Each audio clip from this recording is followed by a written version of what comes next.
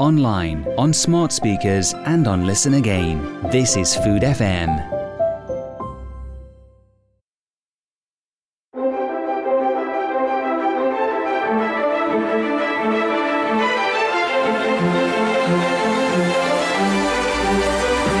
The Drinking Hour with David Kermode in partnership with Club Onologique. The world through the lens of wine and spirits. This week, the evolution of the spritz. From Aperol to Zinfandel, we'll hear how the simple spritz took the world by storm and what might be next for this most refreshing of summer serves. Joel Harrison and James Stimpson are my guests.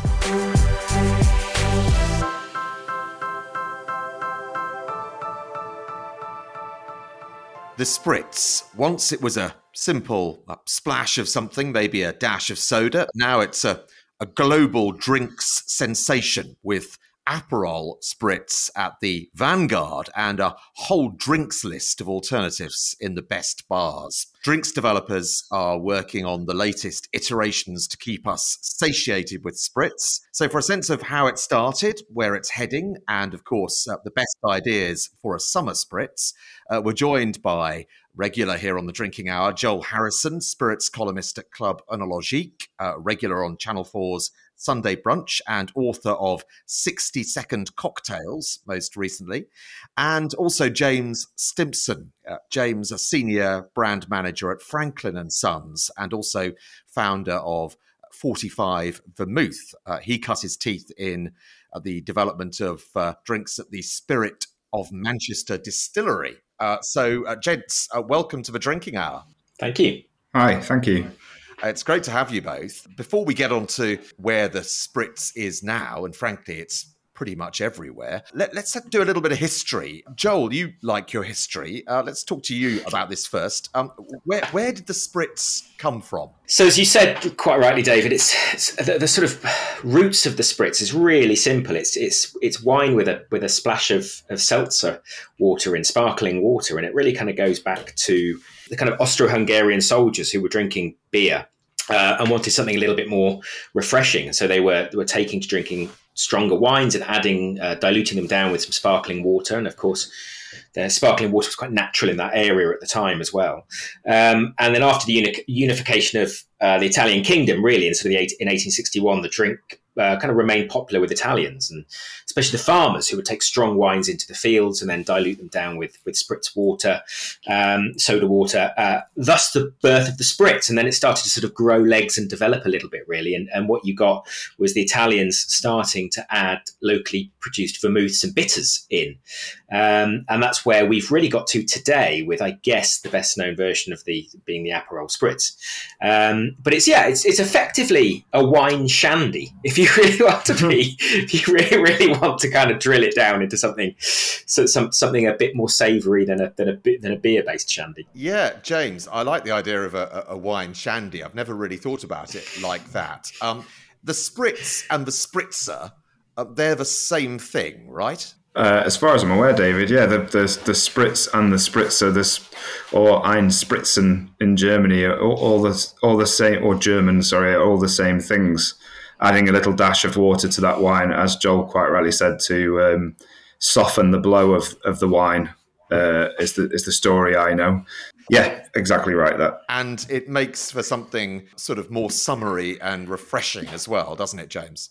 It certainly today conjures up imagery of a summer veranda or a terrace somewhere in the sunshine, being able to relax and stop your thoughts for a while you sip on this light, refreshing drink. Yeah. Joel, you mentioned the astonishing success of the Aperol spritz. I'm guessing you've been around a while. You're a bit younger than me, but you've been doing the drinks thing for a long time. So you must have kind of witnessed this take off. Yeah, it's one of those drinks that's become a ubiquitous serve kind of globally now. And I mean, I was in Miami recently, and people were drinking it there, and it's got far and wide, and it's one of those drinks that I find fascinating because its base isn't still wine, its base is sparkling wine. So you have prosecco, you've got Aperol, obviously, which is like a kind of lighter version of Campari. It's owned by Campari.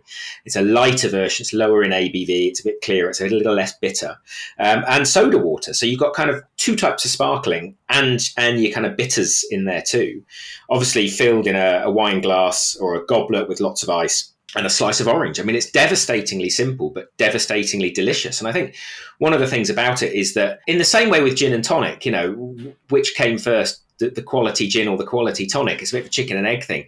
With the Aperol Spritz, the rise of Prosecco and the ease and the availability of Prosecco has driven that as a cocktail.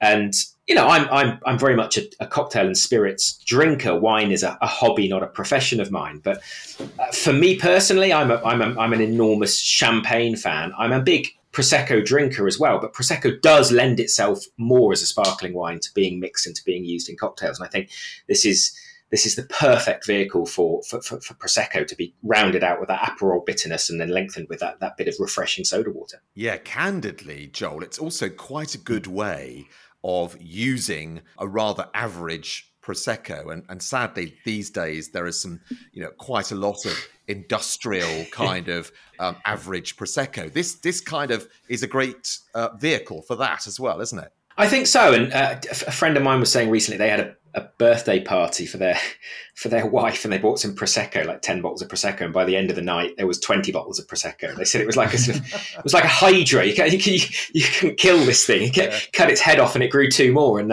I think thus is the popularity of Prosecco at the moment. But then no better way to use it than in a spritz. And in shameless plug, but in 60-second cocktails, my latest book, we've got a few drinks that are spritz based. We've got a Douro spritz, which uses Prosecco and a ruby port. We've got one using mezcal, and then we've got a non-alcoholic one using a balsamic vinegar shrub, which is really nice. Doesn't use Prosecco, obviously, but uses sparkling water. And I think there's always a place for these long, refreshing, sparkling drinks. And I think for me, soda water is such a key in that. I mean, to move on from Prosecco to soda water for a moment, you know, Prosecco is great, and you're right, David, that it can be a little. It can lack a little personality sometimes for drinking on its own, and when it's overly sort of industrially produced. But it makes a brilliant mixer. But it also pairs brilliantly with soda water and bitters. And I think that's what's really so special about Prosecco in that respect. And James, you have been in drinks development for quite some time. Were you there? This is like one of those "where were you when this happened" questions. But you've also watched the inexorable rise of Aperol Spritz. I find it such an interesting drink and an interesting ingredient to start a drink with, especially when you look at exactly that, the rise versus the reality of the actual product. I think they've done an incredible job of marketing this, what I said before, this idea of relaxing on a terrace and slowing your life down for a few minutes while you drink this. It's, you know, the moment you mention spritz to somebody, the image pops into their head of sunshine, that bright orange colour. The interesting part for me is similarly to the way sort of Coca-Cola markets itself, Aperol really is a liquid that most of its consumers probably don't understand. And I think if you were to ask them what was in Aperol, you could possibly even change their mind from the course of the selection of that drink. But it's marketed so well, and its delivery, its visual is so impressive that I think it drifts across a terrace the moment someone orders one, then the next table, and the next table, and it just knocks over. It's very interesting. James is absolutely spot on there when he talks about it being a kind of reflection of a moment, and it's a real postcard of a drink, isn't it, in that respect? And you know, you could be in a back garden in Rotherham or a terrace on a flat in Richmond, and you pour yourself an Aperol Spritz, and it transports you to the Riviera, really, or somewhere a little bit different. And I think that's what's really nice about it. And it's inextricably linked with Italy because of its ingredients, but also it translates to anywhere, and it takes sunshine anywhere with it, and you can drink one. You know, as I said, in someone in Miami recently, as easily as you can in Milan. And I think that's what's really, really good about it. Yeah. James, what is in Aperol then? Because people listening might have thought, we got sort of crushed worms in there or something. I mean, this is this sounds frightening. Well, there's various bitter ingredients in Aperol. Its base is mainly orange citrus. It's sits within the Amaro category, or Amari category when there's more than one. So, to be honest, I fully don't understand the recipe myself. I'll be honest with that. But what I know is what it is and what category it sits in. And I know that I enjoy drinking it as the ingredient it is, but will also get pulled into the world of spritz if one appears on a sunny terrace.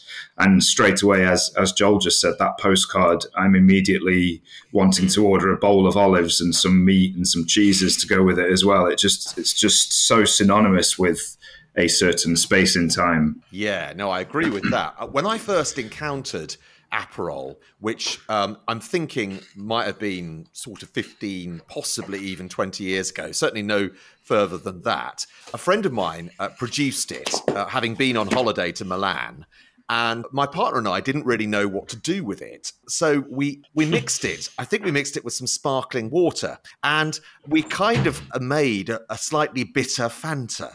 That's what it tasted like. And it's so disappointing. Whereas now everybody knows what to do with it, don't they? It's the ultimate sort of quick fix sort of cocktail substitute, isn't it, Joel? It is. And what's nice about it is it almost kind of nods in that direction too of the Americano. So the Americano being like a Negroni, but take out the gin and lengthen with sparkling water. And allegedly a drink made because the Negronis were too strong for the Americans, so they added sparkling water and called it an Americano. But if you're in the wrong bar at the wrong time and you order one, you end up with a coffee, which is never much fun.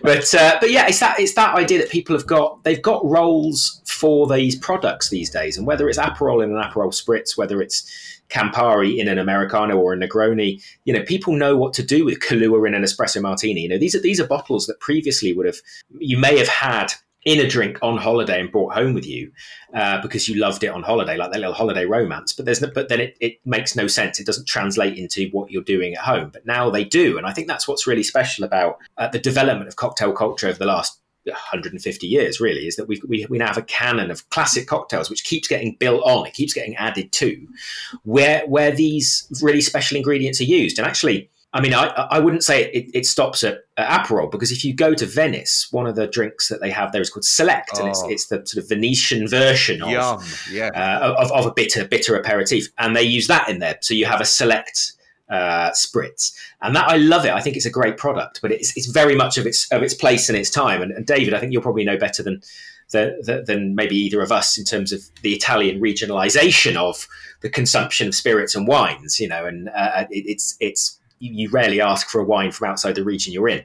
And therefore that idea of different variations on different aperitifs and bitters in different regions of Italy, you get different versions of the quote unquote Aperol spritz around the country. And one of my favorites actually is the Select spritz in Venice. Yeah, me too. And I was in a bar some time ago. The Venetians can be a little kind of truculent sometimes. And I went to a particular bar and asked for I think I might have asked for a Campari spritz because I prefer that. And the guy behind the bar said, no, you can have this. And so chastened we did, and it's delicious, because for me Select feels, if there was a spectrum between Aperol and Campari, then Select feels like it's 2/3 of the way towards Campari from Aperol. Would you concur with that? Yeah, I would. I would absolutely agree with that. James, do you think the same? I was just nodding away frantically in agreement there. It's a perfect way of placing that. Great. Yeah. You're a Select fan as well, are you, James? I'm a huge Select fan. I was really lucky just recently to have been able to try a bottle from the 1960s, which was just mind-blowing. Wow. And shameless plug for me, myself, I tried the today's Select mixed with our pineapple and almond soda, and that was just a very straightforward way of elevating a spritz to another level. That's exactly what we're talking about at Franklin Sons. Yeah, just elaborate on that then, James. So, what are you seeking to do to kind of partner these kinds of drinks and develop the spritz? As Joel put at the start, the spritz is and I think you said, David, as well, the spritz is a very simple cocktail in origin. And for us, being a soda tonic mixer company, the scope with which we can approach that cocktail is enormous. actually, when you start breaking it down in its constituent parts, we can really go in very many different directions, which just becomes a perfect carrier or vehicle for our products. So we're looking to show off, I guess, the largest breadth and range in our products whilst using a simple carrier. The spritz cocktail, I guess, is the most simple way of explaining what we're doing this year. But the main part of that is showing just how adaptable our range of products are and showing how much diversity we can bring to a drink. And I think the best way to show diversity in an ingredient is to keep the base simple. So the spritz works perfectly. Yeah. And when you're developing these complementary mixers, are you looking to, is it always a kind of yin and yang, so bitter with sweet, or do you kind of do sort of some of the same stuff again in the development of these kinds of drinks? I think you can play with that bitter-sweet balance. It doesn't necessarily need to be outrageously bitter and outrageously sweet in balance. I mean, obviously Aperol shows that, but we tend to find bitterness in other areas that maybe just humble nods to the bitter start of that drink, if you know what I mean. But yeah, we are always looking to develop our products, not just in a state of yin and yang with drinks in the industry, but also in balance with market trends and in balance with gut instincts from the business, and where we see flavors sort of going as well. So actually, our mixers aren't necessarily specifically aimed at spritz, but they just work extremely well with it. Joel, that bitter sensation, that is one of Italy's many sort of great gastronomic exports, isn't it? It is, and it's fantastic to see that come through in drinks, really, because I think there's a certain consumer of cocktails who believe they should be sweet, a sort of sweet treat, and actually cocktails and mixed drinks, their flavour profile should span a wide spectrum. You know, everything from herbaceous and bitter through to sweet and unctuous. And I think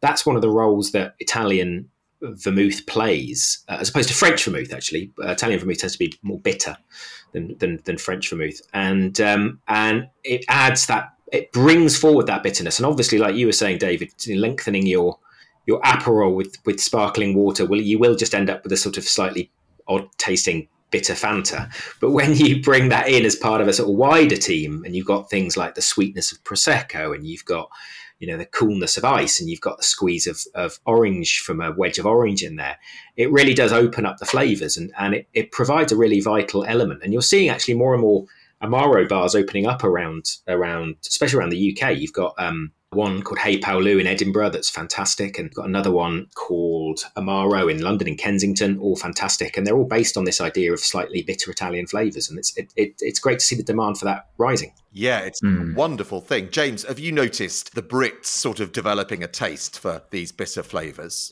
Well, I guess the wonderful thing about those specific ingredients, Amaro and vermouth, is they tend to encompass a lot of those flavour profiles in one liquid, don't they? You will get bitter, herbaceous, unctuously sweet, fruit, spice. It all occurs in the same one liquid. So it becomes, again, a perfect ingredient to draw out in one direction or another, to take it down the slightly fruitier route or down the more herbaceous route, or to use it as a bitter balance. So, and I think cocktails generally, according to all trends, are on the rise. So it makes sense, stands to reason, that an ingredient like a vermouth or an Amaro would be rising along with that. I personally love to see Amaro and vermouth bars popping up. It's my drink of choice if I'm out. Yeah, me too. And my cocktail of choice is, and has been for many, many years, pre the current trend, the Negroni. And I wonder, Joel, if the Negroni is responsible for us kind of going backwards and better understanding the likes of vermouth and Amari. I think so. I mean, I remember being in a bar, 7, 8 years ago, and it wasn't late in the day. It was maybe 5 o'clock, 6 o'clock. The bar was filling up with people from work, And it did cocktails, this bar, and it was a sort of pub place in East London, in the city. And I asked for a Negroni, and from underneath the bar, I could hear this gentle fizz and crack, and the guy put a bottle of Peroni in front of me. and I was just like, no, Negroni, it's on your menu, a Negroni. And we're in a place now where, I went back into that bar about a year ago, and they had a dedicated Negroni menu in there at that point. So it has grown arms and legs, the Negroni, and I think it has introduced us to a stronger, more bitter drink. And I think, I always say that the Negroni is the drinks writer's favourite drink because its mixer is ice. It's very strong. It's very punchy, but yeah, it's got that bitterness in there, and I think that has, and along with the Aperol Spritz, along with the Americano. To some, and I was going to say to some degree the espresso martini, if it's made well and it's not too sweet, you've got flavours that are less regular to the drinker who thinks that maybe every cocktail should be sweet. And I think that's a really nice. We're becoming more European in the UK in the way that we drink, ironically. Yes, and I think that's done a lot towards it. Yeah. Yeah, I mean, I love I think it's attributed to Dorothy Parker. You should only ever have one Negroni, 2 at the very most, 3 you're under the table, 4 you're under the host. It is a very strong drink, of course, and this is a great advantage for the Spritz, isn't it, James? You can come in with less than half the alcohol, potentially. Yeah, basically that, and also give... Let's look at it this way. If the Negroni is that drinks writer's favourite, it's almost like the eponymous reaching point where you are. I understand drinks when I understand a Negroni. The Spritz is almost like the halfway journey where you can feel as cool and feel as connected, but you're not going to the same level of effort to understand bitter, essentially. Yeah. I liken it almost the growth of bitter enjoyment in the UK to sort of, as you grow with age, you like stronger, more bitter flavours. It's like the industry is growing with age and wisdom, and we're getting more and more bitter as time goes by. I think it's... Yeah. So the Spritz becomes this vehicle for us to be able to display these ingredients in a lighter, more approachable way, and a more easy to understand way, I think, than the Negroni. The Negroni, I think, for me has always been, it's like the omelette of the chef's test in the kitchen, a balance of 3 ingredients. There are plenty of cocktails that balance just 3 or 4 ingredients, but for some reason the Negroni has become this test point of, if you can make a good Negroni, then you can work on this bar. It's kind of, you can make a good omelette, you can work in this kitchen. Same kind of feel, sort of classic start point. You talk about the way drinks are developed, and you have a past, as it were, in a Michelin-starred kitchen, a number of Michelin-starred kitchens, I think. So you can cook as well as mix drinks. How important is that culinary background, do you think, for you in terms of drinks development? It's really interesting. When I left the world of cooking, I saw this kind of gap where I thought, the world of chefs operates so differently to the world of bars, but why should they? And now I feel like that line's getting more and more blurred every single day. Approaching your ingredients. I mean, I worked on the bar not very long ago as a kind of cover and help for some friends that were starting and working on their own business. And every drink was weighed to the gram. Every ingredient was weighed out. Every serve was weighed out, and everything was pre-batched and then sent out as a final product. So you weren't making anything on the bar. That is such a kitchen-y, chefy way of looking at how to do something. And I think it makes sense that would be an evolution for bar. And then it would take it a step further and start looking at cooking ingredients and cooking methods. And all of a sudden you've got really interesting development processes occurring on the bar. And this is nothing new. It's been happening for a while, but it was fresh to me when I came out of that. Joel, what do you think on the kind of cooking, mixing question? It's hugely important to have an understanding of flavour, and it's... I was just discussing with somebody recently about the sort of rise of home consumption of cocktails, people making cocktails at home, and a little bit like the introduction of easy to understand cookbooks and easy to understand manuals of how to cook at home, which were less prescriptive and less scientific. it gave people a better understanding of what they were eating in restaurants. And, what say Jamie Oliver or Delia Smith did for the world of home cooking didn't undermine eating out. It actually supported it because people realized how complicated, how difficult it was. And what they were doing at home was maybe less of a science and more of an art. And what was going on in kitchens was maybe a mix of both science and art. And it was a much more high value, if you like, version of just throwing stuff together at home. And I think the idea of what happened in lockdown, people making more cocktails at home, has led them to appreciate more what goes on behind a professional bar and the equipment needed and the huge variety of ingredients needed and the freshness of some of those ingredients. And I think you can only draw parallels. I would say the world of drinks is maybe a decade behind the world of food in that respect, in terms of understanding. We do have some celebrity bartenders, but they're not like the celebrity chefs that are out there. And we have world's 50 best bars. We also have world's 50 best restaurants, but it does lag behind it. But I think there's a huge amount of parallels that can be drawn. And I also think that in some of the great bars around the world that are in places like hotels where they're working alongside Michelin star restaurants, there's a huge amount of shared experience going on as well, and sharing of resources and sharing of equipment like rotovapps, and even some of the garnishes. You go to somewhere like the Connaught and some of the garnishes come out of the pastry kitchen because they're like little chocolate circles and they're coming out of Michelin star pastry kitchens.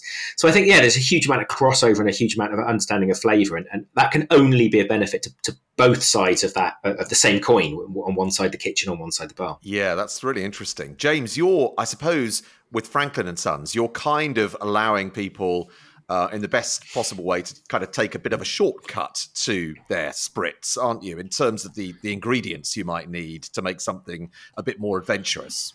That's exactly right. Yeah, we looking at some of our dual flavoured ingredients, especially our tonics and sodas. You're taking guava and lime, which works extremely well with something like a Riesling wine, and you're evolving the aromatics in that drink, making essentially a 3-ingredient drink, but you've only got 2 processes to make that drink. So you're right, that's exactly what we're trying to do. Remove barriers to understanding drinks and flavour. And as Joel said, the more you can do that, the more you will open creativity up and allow people to start being a bit more creative in their homes, and then they start to understand, as Joel said, the processes and the thought processes, especially on the bars that they're then drinking in. It is interesting, this parallel between cooking and bartending is just as it's getting closer and closer and closer as time goes by, and some of the equipment that's appearing on bars now is just, I feel I'm having to stretch to keep up with what the next new item and the next new exploration is on a bar. I find it super interesting. Yeah, I mean, it's interesting. I feel I need something adventurous when I go to a bar now, because it has to be something post-pandemic that I can't achieve at home. And of course, I can buy Joel's book and achieve quite a lot at home, but then I'm not going to start making, smoke and things like that. I think that would be a very bad idea for me to attempt to do that. Mind you, actually, having said that, just a slight diversion. If you want to create something smoky that has that dramatic effect, is there any easy way of doing that, Joel, or is it really tricky? Yeah, it's a bit tricky. You can buy a smoking gun where you sort of burn little bits of wood and put it under a cloche and do all that. And there's all these sort of, I don't know, to some degree, they're a little bit of the moment, like big sort of smoking bubbles that you can put on drinks and stuff. And they're great and they get people engaged with cocktails, and we'll see them move out from high-end bars into more high-volume bars, and then probably by the end of 2025 they'll be unbelievably pastiche and no one will be using them again. But yeah, I mean, there's certain ways you can smoke things. A good way is if you've got a cocktail and you do have a cloche. I'm assuming you have a cloche, David. I do not. Is that you can burn a bit of like a bit of rosemary or something like that, and leave that under the cloche, and then when you remove it, the smell of the rosemary will come out. If you're making a gin and tonic with rosemary or a martini or something like that. But another easy way of doing it is, if you have a soda stream machine, is to take some water, put it in the bottle, put something like a sprig of rosemary in the soda stream in the water, and then when you infuse it with the CO2, that'll force out the flavour of whatever you're putting into the bottle into the water very quickly. So you can make things like sparkling rosemary water quite easily and quite quickly with that sort of stuff. And it's just playing around with equipment at home where you can get the best out of it in an easy way without having to spend hundreds of pounds on a rotovap or or something like that, thousands of pounds on a rotovap. Yes, I think mine might go the same way as my bread machine, to be honest, after about 3 months. But hey-ho. So, James, here's the sort of $1 million question. What is the ultimate spritz for you? That is a great question. We have a few that we've sort of been championing over the year. I really like our grapefruit spritz, which is kind of a bit of a move on from the Paloma, using tequila, Prosecco, our pink grapefruit soda, and then a simple lime peel to garnish. So we keep the wine base in there. We bring in a bit of tequila, and we add our wonderful pink grapefruit soda, which is extremely fresh and extremely natural and real. And we just elevate that Paloma into another space, into the spritz space. The Paloma is obviously a cocktail that's growing in popularity. As Joel said, we have these kind of swings of drinks that are becoming more and more popular. I don't want to, as I said to you previously, David, I don't like pointing out drinks trends because I don't like to be called out on them, but the Paloma is moving forward at quite a velocity at the moment. And Joel, what would you say is the ultimate spritz? Well, unsurprisingly, I'm going to choose one from 60 Second Cocktails, which is called the Douro Spritz, and it's 3 parts ruby port or tawny port if you want something a bit richer, a dash of freshly squeezed lemon juice, a dash of sparkling water, and then 3 parts Prosecco. And you can play tunes with the Prosecco and the sparkling water depending on sort of how boozy you want your drink to be.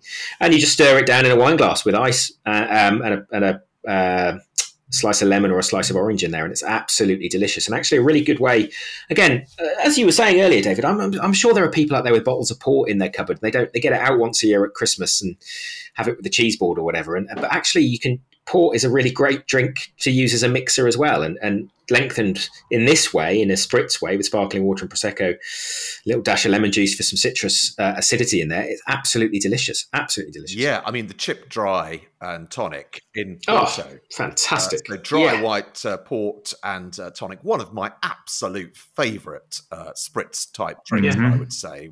You're both nodding in agreement here, enthusiastic.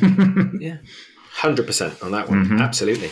Yeah. And James, where else might we look to be a bit more adventurous with the spritz? So you mentioned your sort of take on the Paloma. Where else could we look to do something a bit to surprise our guests with a spritz? So for example, another drink that we have is much more tropical. So this is called the pineapple spritz. I don't know if you can guess what's going to be in this as a flavour. Pineapple, would it by any chance? No, controversially, it's actually orange. No, it is pineapple. This is made with a pineapple gin base. We then will add 2 parts Cocchi Americano vermouth to bring that wine back into the drink, or that wine-based spirit back into the drink. And then we add 130 mils of our pineapple and almond soda, and a little bit of, just a touch of lemon juice with a nice fresh mint sprig to garnish. That in a big glass is bright yellow, very inviting, very tropical, very summery, and crucially not over sweet, because we're bringing that vermouth in to balance with the bitterness. Or there's varying other directions that you can take. We have a summer spritz, which is made with bloom gin, so lovely little floral gin. We keep this fairly standard with some Prosecco in there, and then again bring in this tropical light lime and guava soda that we make just to take it off in a different direction. A little bit of fresh lime juice just to bring some sourness back to the drink. So those are 2 kind of polar opposite, very tropical light spritzers, and 2 totally different directions that you can go in with the spritz. But we have plenty of others that are all very interesting, all easy to see on our website as well if you wanted to go and find one, something fun to make at home. Yeah, there's some good inspiration from you at Club Onologique in a piece about the spritz as well, which was very useful research for this chat. Joel, I was, whilst researching, I was doing some actual human research and chatting to a friend of mine a couple of days ago about the fact that I'd be talking about the evolution of the spritz. And he said to me, oh, yeah, that's kind of replaced the gin and tonic, hasn't it? And I wonder, Joel, is the gin and tonic in crisis at the moment? I think I would start that by saying, yeah, I mean, it's such a ubiquitous drink that it's under threat from all sides.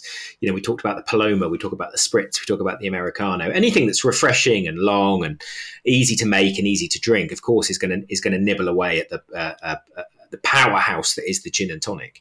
But the gin and tonic's had such great support over the last sort of 7 or 8 years from an incredible selection of amazing gins and locally produced gins, and also amazing tonics on the market too that are coming through, different flavour tonics.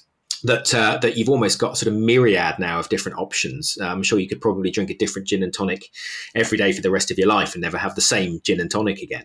And I don't think that's a bad thing. But the Spritz, because it's so easy to make, it provides an alternative. And I think I would only welcome more long, interesting, refreshing, sparkling drinks into the canon of long, refreshing, sparkling drinks, because I think it helps everybody to up their game. And the gin and tonic's going nowhere, but I think the Paloma is a good alternative. I think the Aperol or Select or Campari Spritz is a good alternative. And tequila and tonic, fantastic drink. I love tequila and tonic because it is drier. It's got a lovely earthiness to it. Super easy to drink. I can drink a couple more of them. Sometimes with a gin and tonic, I run out of steam after maybe 2 or 3. But you really get, a tequila and tonic you can really dig into in a really nice way. So there's lots and lots of options out there. But yeah, the gin and tonic, beware. But indeed, but equally the party is open to all. And James, you've had your hand in a gin or two in your career. You were there for the gin boom. Are you in any way concerned that might be fizzling out? No, I think, the gin and tonic drink is almost a victim of its own success in some ways, because it came at a time when people were becoming more explorative with drinks, and then the world of gin opened up new flavors. As Joel said, you would go through many gins and not have the same one twice.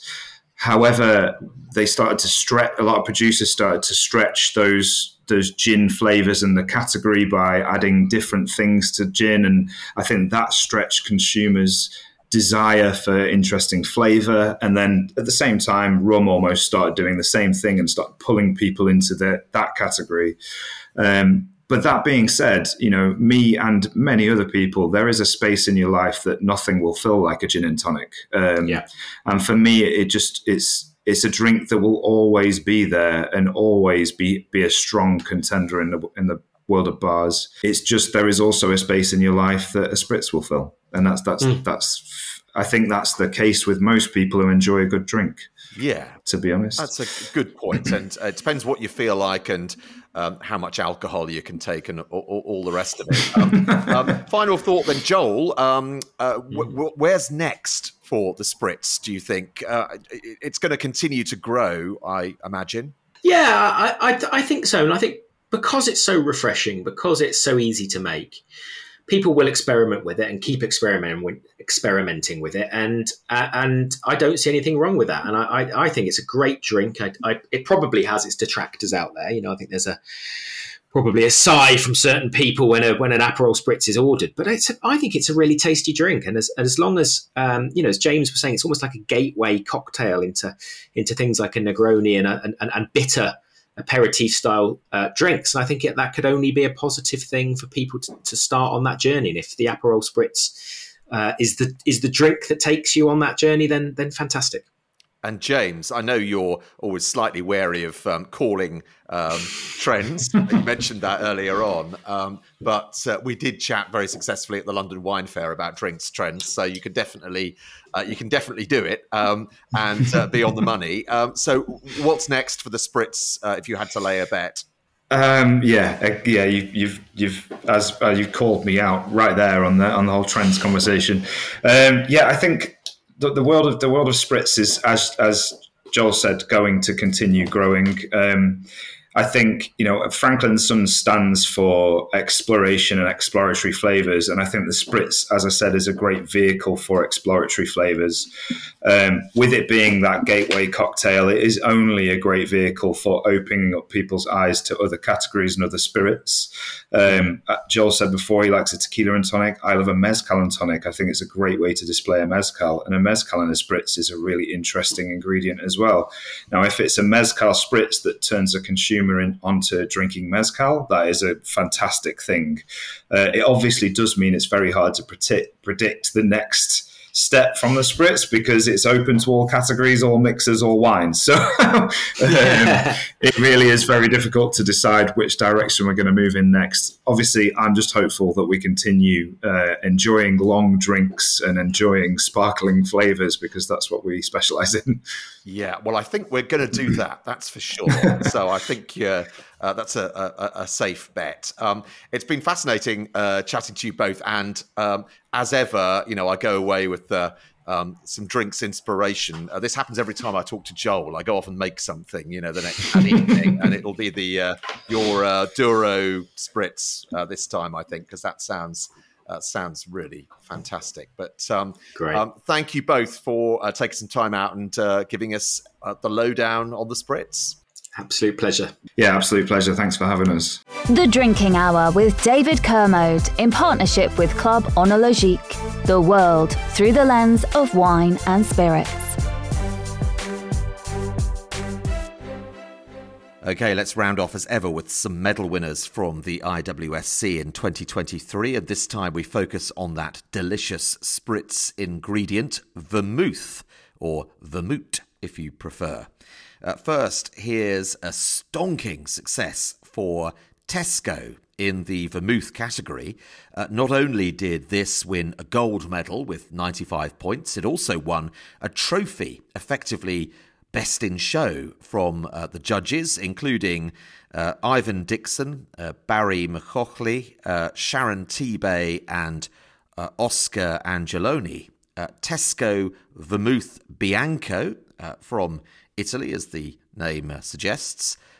They said this: bright and forward nose in an excellent example of the style with classic herb, dried fruit and clean fruit flavours. Fruity and forward with hints of rosemary, thyme, lemon and acacia. Elegance from the nose to the finish. So well done to Tesco for that. Here's a strong silver medal winning vermouth. Antica Distilleria Qualia Berto Vermouth di Torino Rosso non-vintage. Tasted by the same judging panel, it won 93 points. The tasting note: bitter, sweet, complex and classic. This style is a perfect example with smoke, nuttiness, vanilla and chocolate. The palate is fresh, balanced and has the perfect bitter-sweet finish. Another strong silver, 92 points. Gruppo Campari 1757 Vermouth di Torino Sweet non-vintage. The judges said seductive, savoury nose with eucalyptus, mint and balsamic notes. Classic Italian style with red fruit, vanilla and coffee notes. So much complexity that is perfectly balanced and lifted. Also winning 92 points, so another strong silver, Vermouth's Miro Bianco Sweet non-vintage. The judge's tasting note: delicate nose with a beautiful base with excellent extraction of fresh herbs and a hint of sapidity. Bold floral characteristics on the nose with clementine, lemon and herbal characteristics. And finally for this selection, the London Vermouth Company, number 1 Amber Limon non-vintage, won a silver as well with 91 points. The judges describe a bold composition of interesting barrel and oxidised flavours, citrus and complex notes developing onto the palate with honeysuckle and stone fruits. And that's it for this week. My thanks to Joel Harrison and James Stimson for a fun and fascinating chat. You can find my monthly wine column at clubonologique.com. And you can, of course, follow Club O on Instagram and Twitter. You can follow Food FM Radio too on those platforms. And I am Mr. Venusaurus if you'd like to follow me on Instagram or Twitter or both. For now, though, thanks for listening and goodbye. The Drinking Hour with David Kermode in partnership with Club Onologique. The world through the lens of wine and spirits.